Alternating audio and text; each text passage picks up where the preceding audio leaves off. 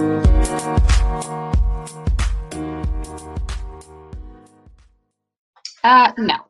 And I'll be putting him up here. All right, we rolling. 5, 4, 3, 2, 1. What's going on, Kinfolk? Welcome back. Key to the City podcast. You know who it is. It's your country cousin, Yoni. And we are back with episode 25, which I really think I'm going to change to episode 28 because I've been rolling. Y'all don't need to know about that. But anyway, thanks for everybody that's been supporting the podcast, following, liking, sharing, whatever you've been doing, spreading by word of mouth. I appreciate it, man. You didn't have to do it, but you did, and we're going to continue to provide you with quality content and quality guests. I want to thank my last few guests that I had. We had a bunch of artists in here. We had Taliban Vinci. We had 808 the Bass, who's overcome a muscle disease, man, and bounced back. He's at full strength. We had Lee Vance, Northside Lee, man, the owner of Josephine's in Jackson, Mississippi. They're doing their thing, cooking up.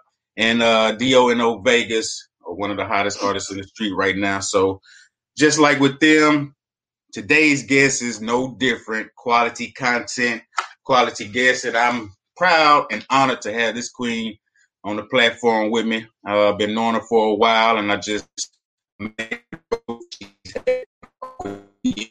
and she is transitional business professional speaker, as well as the founder and CEO of In Charge Career Consultant LLC and Auxitions LLC, both doubly minority owned, based out of Dallas, Texas. That's right. She's doing her thing down there with them Cowboys. Her company's mission is to provoke, empower, and educate women to take charge of their ambitions as corporate leaders and entrepreneurs, which we need more of. Our queens are growing. That's why some of you dudes can't find a woman because they pass you up. You need to step the game up. Because they own it, I swear. But, her journey includes experience as a principal staffing consultant, corporate talent acquisition advisor, and human capital strategist to hundreds of business managers and executives of some of the most well-known, privately owned, and publicly held corporations. So she out here doing her thing. We're going to find out more about her background. I want to pick her brain about Black women in corporate America today. We may even speak about Miss Breonna Taylor a little bit and just how our Black women are treated overall. So without further ado, ladies and gentlemen, boys and girls, welcome to the city, Miss Meridith Ward. What's going on, Queen? Hey, King. How you doing? Thank you for inviting me onto your show. You know I'm super excited. I'm glad to have you, man. It kind of feels like life coming full circle almost for me. Just to see that the growth that you had, which I'm not surprised because you always been a very straightforward and headstrong young lady. So I love to see you shining. I love to see you glowing. How your day been? My day has been amazing. It has been good so far. I know people are just like, it's only 10 o'clock. I wake up at about 5 or 6 every day. So far it's been pretty good. It's been calm. I've been able to get everything in order. My dog is right on my side right now and want me to pick him up. So what's your dog's name? Cujo. What up, Cujo? Probably wouldn't hurt nothing. So it's been a minute since we caught up. I don't think I've seen you since high school. So I kind of want to catch up with your journey. Where'd you go to school? Where'd you start your professional background? You don't necessarily have to list a name, a corporation, but just give me a little insight. What's been going on with you since then? Well, I'll just start here. For those of you who don't know, Keone and I, we met at Terry High School. And when you all met me, believe it or not, I was just now transferring to the district. So I grew up in Jackson, over in the Queens, off Flag Chapel and Northside Drive. Never knew when that. I came to Terry, I was a new girl on the block. Little did I know that I had most of the Black community there, because I think the school is all Black now. And at the time, we were 20% Black, but most of the Black community there was related to me. And so I was like, I got a school full of cousins here and everybody. I enjoyed it, but I was just transferring into that district. Now, as far as my growth in my career, that started off at a company called The Limited Brands, which is an umbrella, or used to be an umbrella company for Victoria's Secret, The Limited, the I think, a White Barn candle company. Mm-hmm. I started there several years ago while I was still at university, which was at Jackson State. And they introduced me into the human resource world. And ever since then, I've been hooked. I've been stuck on it. I got a chance to intern with them. And before I left, they offered me a full-time position. But with the caveat, they said, well, if you take this position, you have to move to Ohio. So I wasn't going to move to Ohio. Right. I said, I'll take my chances in Texas. And so I ended up here in Texas. And I've been here now a little over 13 years. I graduated university a long time ago, like way longer than that. But I stuck with that company for a while, either while I was in school and after graduating. And then I finally moved here. And this is where my career actually took off. You know, I stayed in staffing, and then I went to corporate recruiting. I was a human strategist while in HR. I worked with a lot of senior directors and leaders from top organizations throughout the U.S. and also internationally.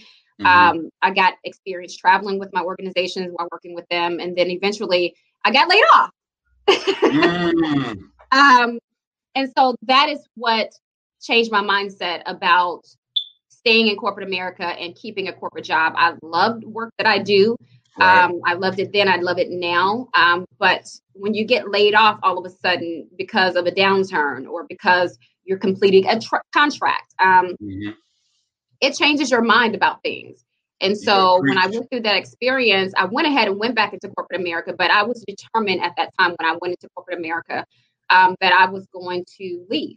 I knew that in taking that next job, I was like, I'm only going to be here for 6 months. I'm only going to be here a year.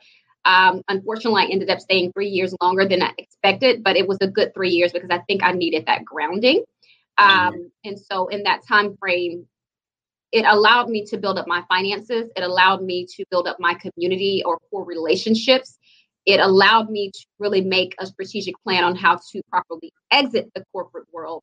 But at the same time, I became burned out. I became frustrated. You know, I became very passive about my own business because I was then focusing on what they wanted me to do and all of their goals and helping them build out their dream and not mine. And so long story short, that's what helped me to pivot into entrepreneurship. That's what helped me to start my staffing company. In fact, within the first quarter of leaving and going full time as an entrepreneur, I actually left that company with a client.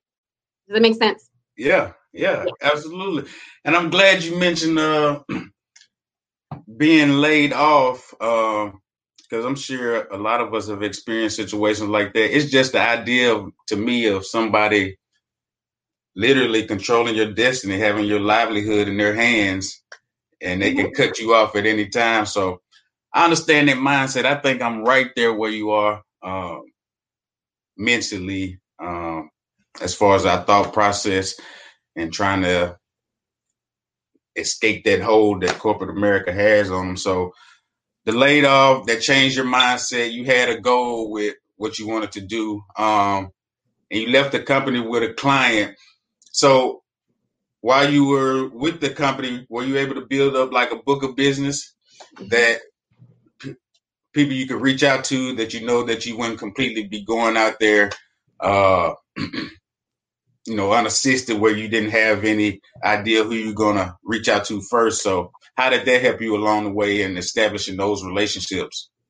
Well, as a corporate employee, I had already built up my core relationships. And when I refer to core relationships, those are, I had an advocate, I had a mentor, I had a coach, and I also had developed relationship with someone who I consider to be somewhat of an adversary, because that person used to keep me on my toes because they were very critical of my work.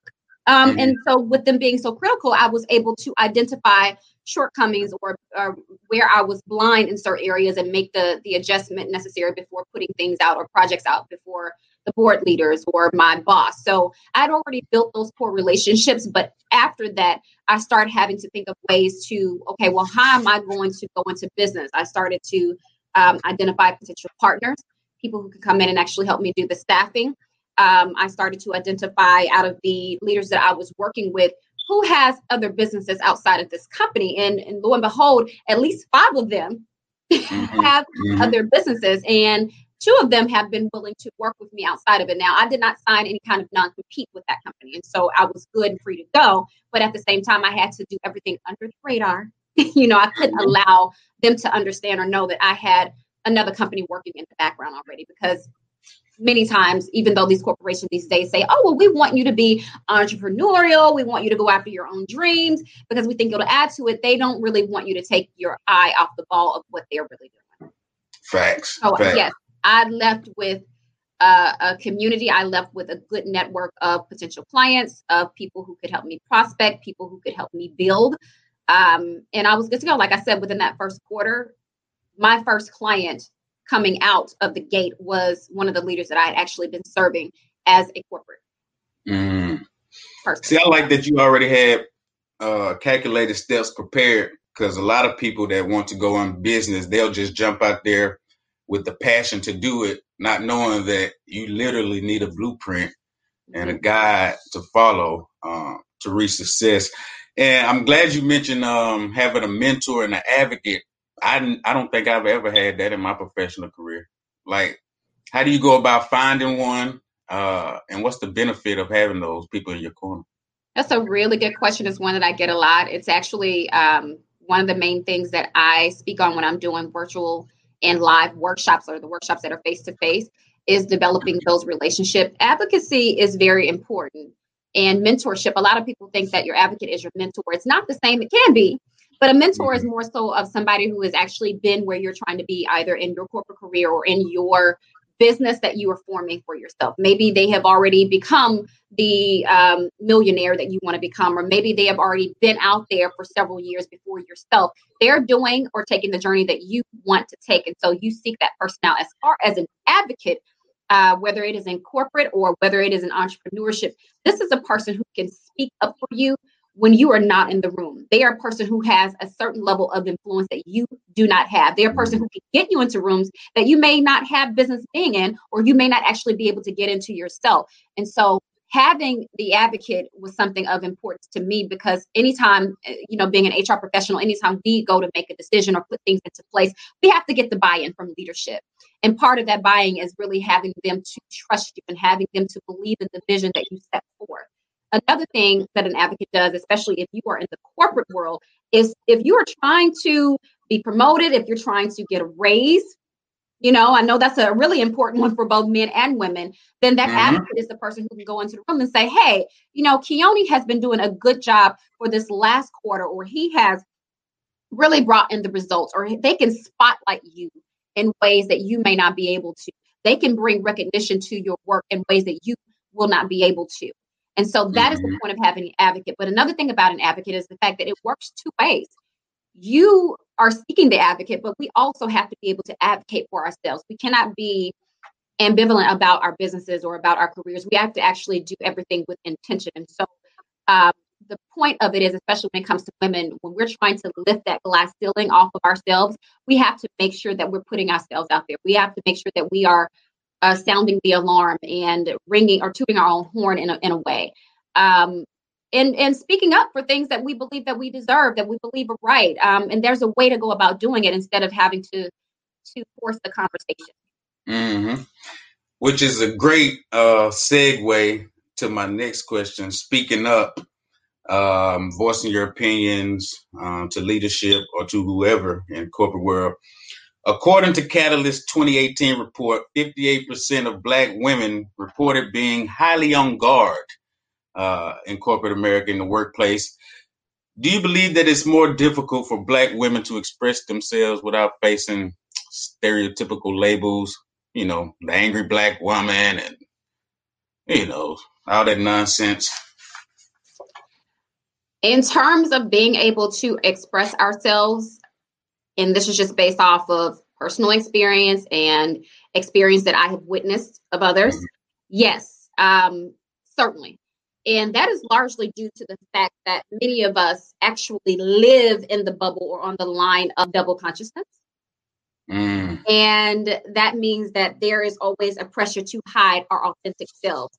And rather than our unique values being celebrated, many of us believe or feel or have actually experienced the weight of having that value shunned in one way or another. Just take into account just recently here in 2020, the Crown Act was just passed in certain areas, not all over the U.S. Are you familiar with the Crown Act? No, educate me.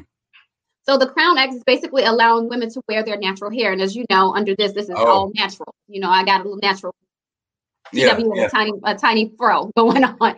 But when I was in corporate, I was natural. I wore my hair out natural. But I have been what is called a naturalista for, I want to say, the past at least 8 years. I've only been in my business 5 years. I've been full-time now 2 years, maybe a little over that. I want to say, to be safe, 2 years. But in that time frame, I went through the transition of learning how to bring my true, full, authentic self into the workplace. And one of the ways that I tested the boundaries and did that was by allowing myself to wear my natural hair. And at the time, I had a big old fro. And my fro stands up. It's not floppy and curly. You know, it's coils. So the conversation that you have with yourself with that alone as a Black woman coming into the workspace is demonstrative of how you go through the corporate life. Because I really wondered before I made that, it really took me a while. I wondered to myself, how are they going to receive it? You know, are they going to fire me? Am I going to be able to take an interview with this hair? You know, how am I going to be perceived? Am I going to be too Black for them when I walk through the door? You know, am I making a mistake? Like literally walking into the doors of the office that day, I was sweating bullets because I didn't know how I was going to be perceived. But then when I walked in, the team that I was working for at the time, they received it quite well. There were a couple of people who had questions. There were people who were just like, oh my God, it's beautiful. It's amazing. Oh my God, your hair. Because at the time I was wearing the long weaves. And when I wore my hair, I had it blown out straight. And so with that alone, yes, we oftentimes do face a barrier with being able to express our true selves because of how we've always been deemed. You know, a lot of us are deemed as the angry Black woman when we get to the point of we want to express our thoughts around things that we don't agree with. You know, the tone of our voice, some of us, I don't have a deeper tone voice, but many of us do have a deeper tone voice. And the way that we speak and express our opinions with that tone of voice that can be deemed as angry or aggressive. And so I think it's a real issue, but I think we're starting to make some type of headway. We got a long way to go. Yeah, we definitely do. But man, I love a strong Black woman, powerful Black woman. You know what I'm saying? That's going to put her foot down. But I know some guys and even Black men may be intimidated by that, but I don't see how. But it is what it is. But I'm not even going to comment on that. You're not pulling me to that rabbit hole right now. Because I was thinking about this off the subject, but I was thinking about a post you had made the other day, and I said somebody done pissed her off. What? That could be it. Just go through your past posts, and you'll know what I'm talking about. Oh, okay. But anyway, let's continue to talk about Black women leadership in the workplace. Not too long ago, Goldman Sachs they announced that they would not help the U.S. or any European companies go public unless they kind of diversify like their board of directors. And they basically forced them to do that within 2020 and 2021, which I thought was a good idea. Do you think more companies need to do this or follow this trend in order to mitigate the barriers that prevent individuals of diversity from entering the C-suite, the executives? My answer to that is yes, certainly. That is something that should have been addressed a long time ago. Yeah. But the question that I would pose is, why is it taking so long when if you knew that this was an issue? And I would think that the answer is yes, they knew. And number two, why is the directive on that initiative so vague? If you listen to what the leader has said about, you know, the directive, it is allowing or pushing, basically forcing these companies to diversify their boards by either adding a woman and or a person of color. But what that doesn't mean that Black women and Black men are going to all of a sudden be given a light. When you say person of color, that can mean anyone. Anybody, So yeah. that doesn't mean that the board is going to be automatically diversified with Black, Indian, white, Asian, Hispanic. It could mean anything. It doesn't automatically mean that they're going to bring in a woman of color. It could be a man of color. And so I believe that it doesn't need to be so vague. I think that they need to go company by company or case by case and figure out who and what they need on those boards. Right. More so, there are several of opportunities for people of color to join or be a part of boards. Being a board member is extremely important. It will give us the chance to change the narrative in a colossal way. And the thing about that is we have to be the ones to stick to bringing our true selves into that room or into the rooms that we're in. And also using our voices to speak up on things that we don't agree with. I've been a part of a major board, and they actually had the drive or have to drive the initiative of diversifying their boards. I was one of those people that they hired on. And Keone, I was for a while only the second Black woman on the board. And then there was a third Black woman. I don't recall there ever being a Black man ever brought into the situation. But in that discussion or in that room, I always felt as if I was the only person being real about my thoughts when it came to certain programs they were putting on, or, I was just being my authentic self. Whereas you still get people who are very much so about the business in the parking lot, but when they step in those doors, it turns off. And so we can't afford, if you're going to be a part of the board, if you're going to take up that space, we as Black people in the Black community cannot, in my belief, we can't afford for you to be a parking lot, to only be Black in the parking lot. Right. Sometimes I wonder, though, how effective is it? It seems like they're forcing companies to put these people in position because of everything else being whitewashed. But is it really a productive situation if you're forcing somebody to do something that they may not actually want to do? It seems kind of like they're not being authentic to me. They're just trying to meet a quota, trying to satisfy, because I'm sure their shareholders don't give a damn. Here's the thing with that, and here are my thoughts on that. That's a really good question also. Yes, I think it is a force. I think it's necessary because that's an opportunity for us to educate. I don't think that we should be doing all of the educating. It has to go both ways, but it's an opportunity for us to educate. And again, it's an opportunity for us to change the narrative and to use our voices to speak up and to change the way that they think and the way that we are perceived. But we have to be authentic in that space. Right now, it's just like, for example, the Black Lives Matter movement that all the companies have been posting, hashtag Black Lives Matter. Yes.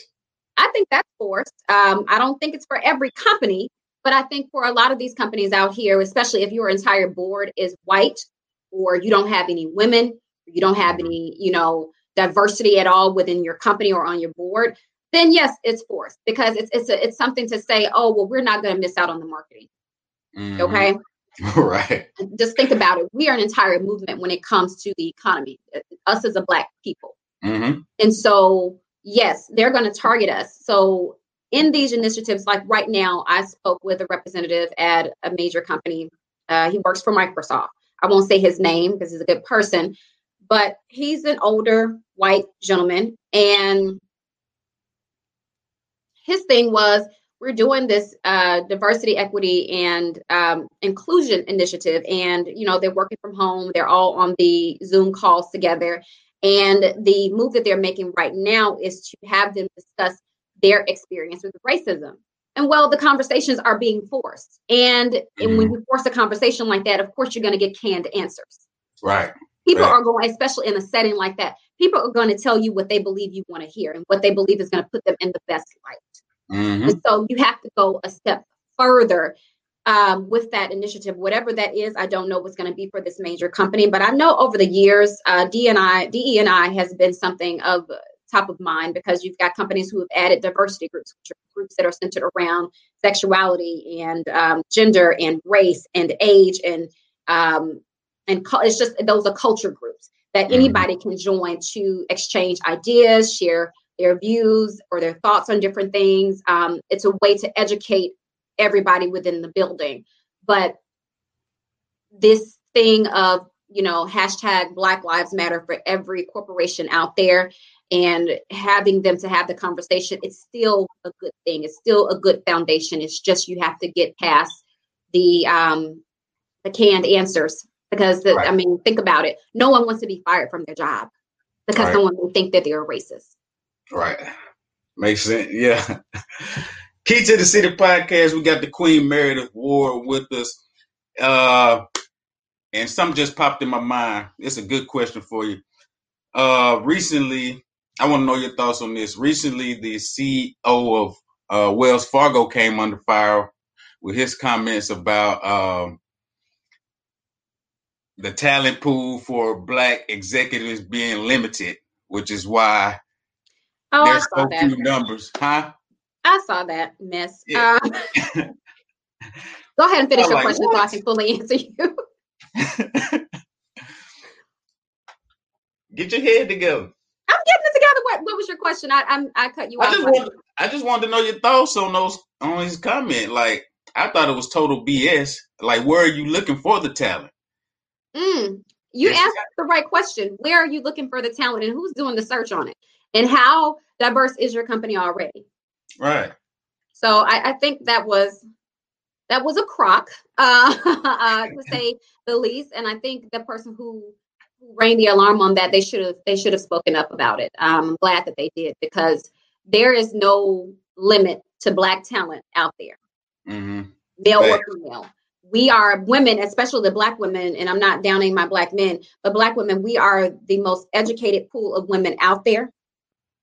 Agreed. We have the experience. The Black men have the experience. We're talented. We're creative. We know how to drive initiatives. We're great at leading teams. There's a lot out there that can be said for Black people who are coming to the forefront with our talents in these organizations. That's why I also push for full-time entrepreneurship so much. You need to work where and do things where your talents are appreciated.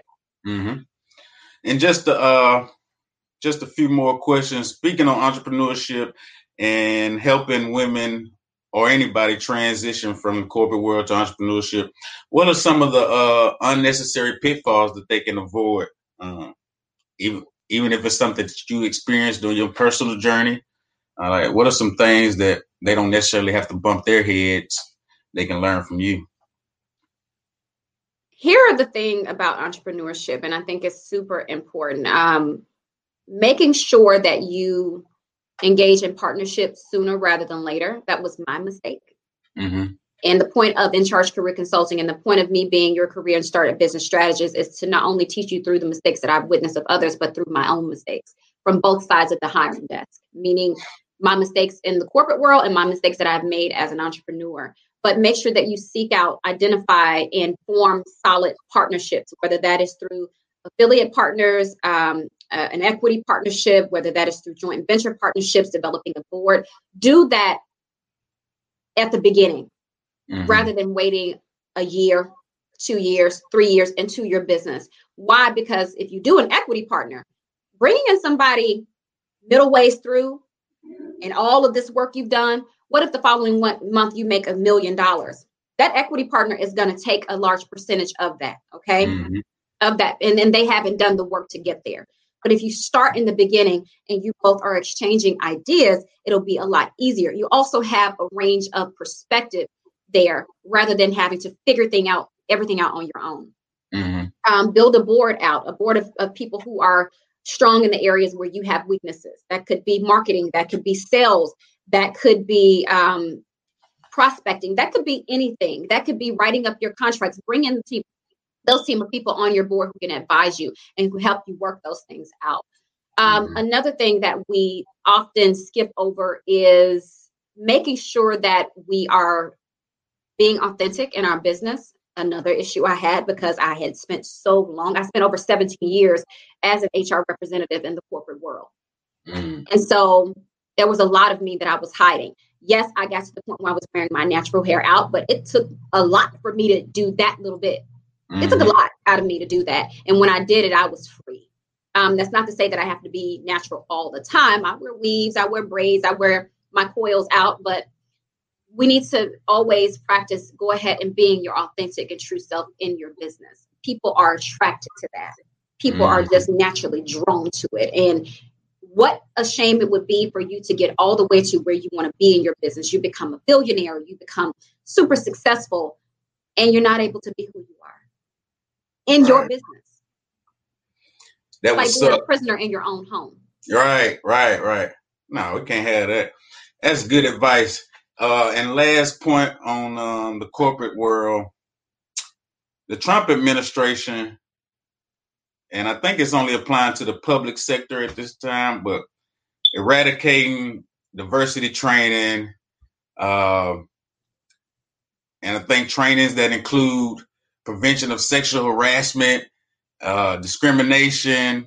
Like, see my face. What is going on? Like, I just want to know your brief thoughts around that. Like,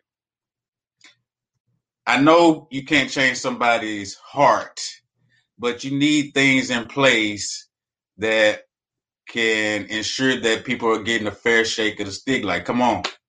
What's your thoughts? I think that goes back to the question about the diversity, equity, and inclusion. But in this case, and I typically don't like to give the person in the White House any light, but in this case, I will speak on that what he said. I believe it would do more harm than good to the economy, the American economy, than anything. Why? Because of our diversity we have right now. Why? Because of the mindset we have right now. This is the melting pot. You can't change that. And like you said, you can't change the heart of a person, but you can just like Goldman Sachs is doing. Is that the company? Yeah. They are forcing these large corporations to level up with diversity. But like I said, the diversity and inclusion initiative has a very long way to go. You have to get beyond the fold of people just doing it because you asked them to do it. You have to get into their psyche and really make them think about what it means to be in a certain group or have certain privileges. Right. I hope that makes sense. But that's really all I can add to that. I think it's possible. Of course, he's the president of the United States, but at the same time, it would do more harm than good to this country. Yeah. And he's an expert in doing harm. Yeah. I want to close out on a personal note. I've been seeing a lot lately. You know, you have your situations like, for example, the Meg Thee Stallion and Tory Lanez situation. So from that, you see a lot of posts and people speaking out that Black women feel unprotected, especially by the Black men that should be the primary ones protecting them. I want to know how you feel about that personally. Do you agree with that sentiment? And why is that? And what can we do to kind of correct that? Sometimes I feel like people take situations that a celebrity is involved in and kind of do a general blanket statement over the entire gender of Black men. All of us not like that. I realize not all are like that. I was raised by a very present and excellent Black father. I have amazing Black brothers, Black uncles. The men in my family, I applaud them because I respect them so much for the position, the roles that they have played in my life and the lives of many others throughout my family, everyone within my family. But when it comes to being a Black woman navigating the world, you do, in my opinion, based off my experience also, you do run into Black men who have no respect, who will call you out of your name, who will just, I had a Black man one time in conversation. I was sitting at a restaurant and I was waiting on a friend, and he turned around and he spoke to me. I spoke back. That's what I do as a person. And in his speaking back, I guess he thought that there was some type of flirtation or something going on. And his response was, "Oh, I don't date black women." What? Mm-hmm. And unfortunately, that was my first year here in Texas. Yeah. So I've experienced little aggressions like that. I've heard black men say that they don't date black women, they won't deal with black women, or, you have black men who date outside of their race, and I have absolutely no problem with that at all. Right. But my thing is, if you date outside of your race, don't do it because you hate your community. Don't do it because you have something against a black woman who may have hurt you, or you have something against your mother. Do it because you truly want to.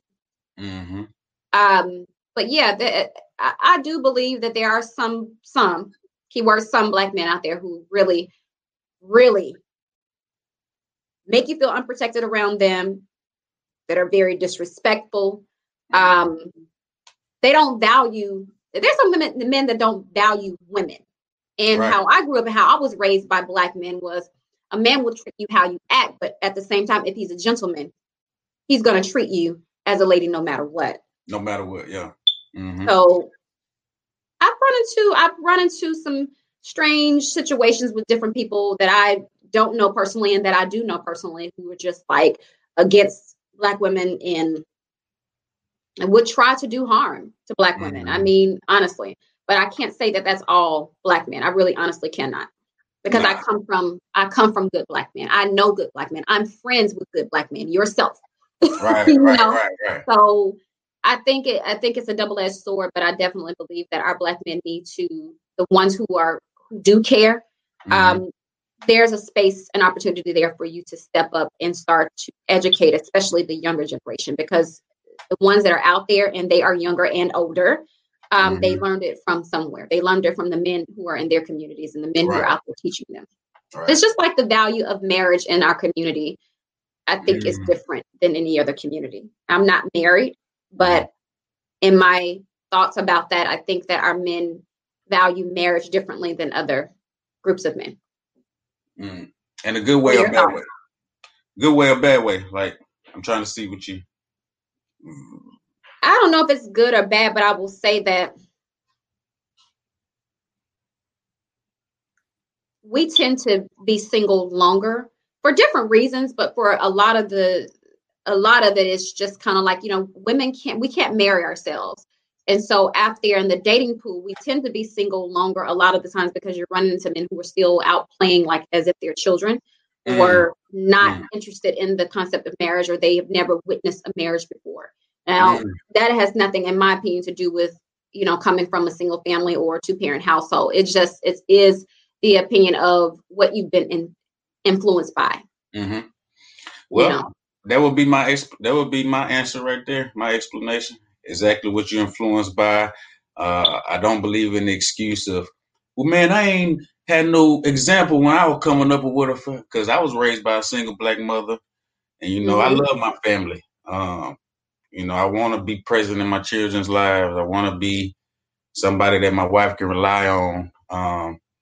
So I think it's something that, now I do think you can be, like you say, influenced by a situation.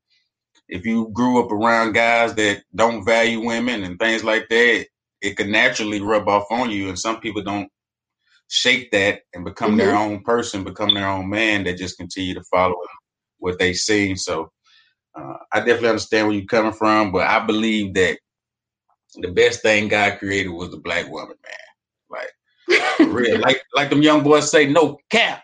Because, man, you're strong, reliable. You're going to make it with or without us. You hold us down. That's why I don't understand how people can just shit on the black woman the way they do. I think it's the type of woman they're choosing, regardless of which race that is. The type of woman you choosing has a lot to do with why you think the way you think. Because most of the women I've dated have been quality women, classy women, educated, ambitious. So, I mean. And look, it goes both ways, because you have women out there who are not ready to settle, who don't want to settle, who may not be so great for the person that they're dating. I'm not putting the onus just on the black man. It's on the black woman as well. But I'm giving you my thought as a Black woman. Now I know some really excellent guys, and we're not gonna go into my little situation, but people will ask me, why are you single? It's because if you're not ready, you're not ready. But at the same time, it's a desire. But for me, I have to be with the right person at the right time. And because of my mindset or my mentality around building together rather than just being in a relationship, I have to have someone who understands that.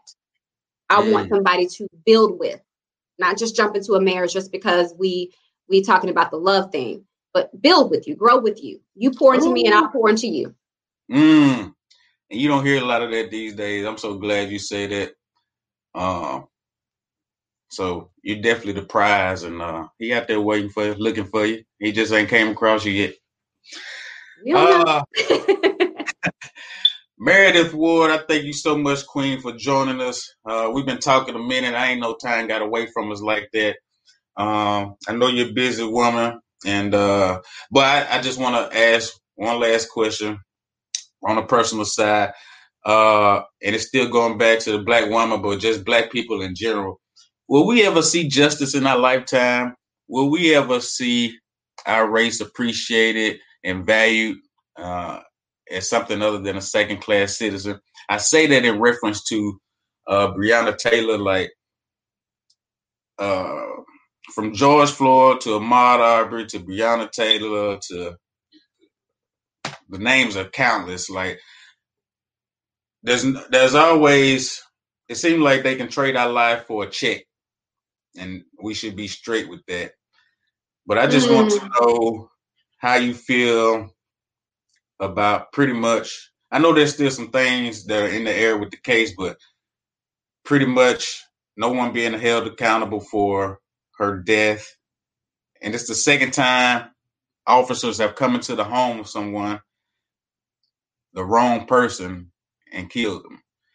And we still can't get justice behind that. So how does that make you feel as a Black woman in America? How does it make me feel? Let me answer your first question. Will we ever be valued? No one is going to value us like us. No one is going to value their home, your home, like you. And so we have to value ourselves and work on how we value ourselves before we can really be so concerned about everybody else valuing us. Right. As far as the way I feel about those cases, they're unfortunate. They should have never occurred. When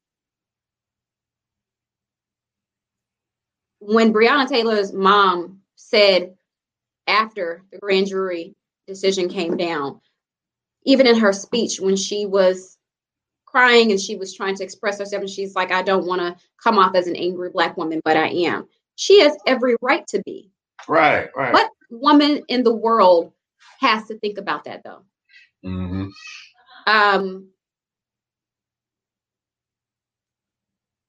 I believe that justice should and is going to be served on her case. And in the case of the many others that have lost their lives, whether they came into the home shooting without, because we have the castle rights. So it should have never occurred. Right.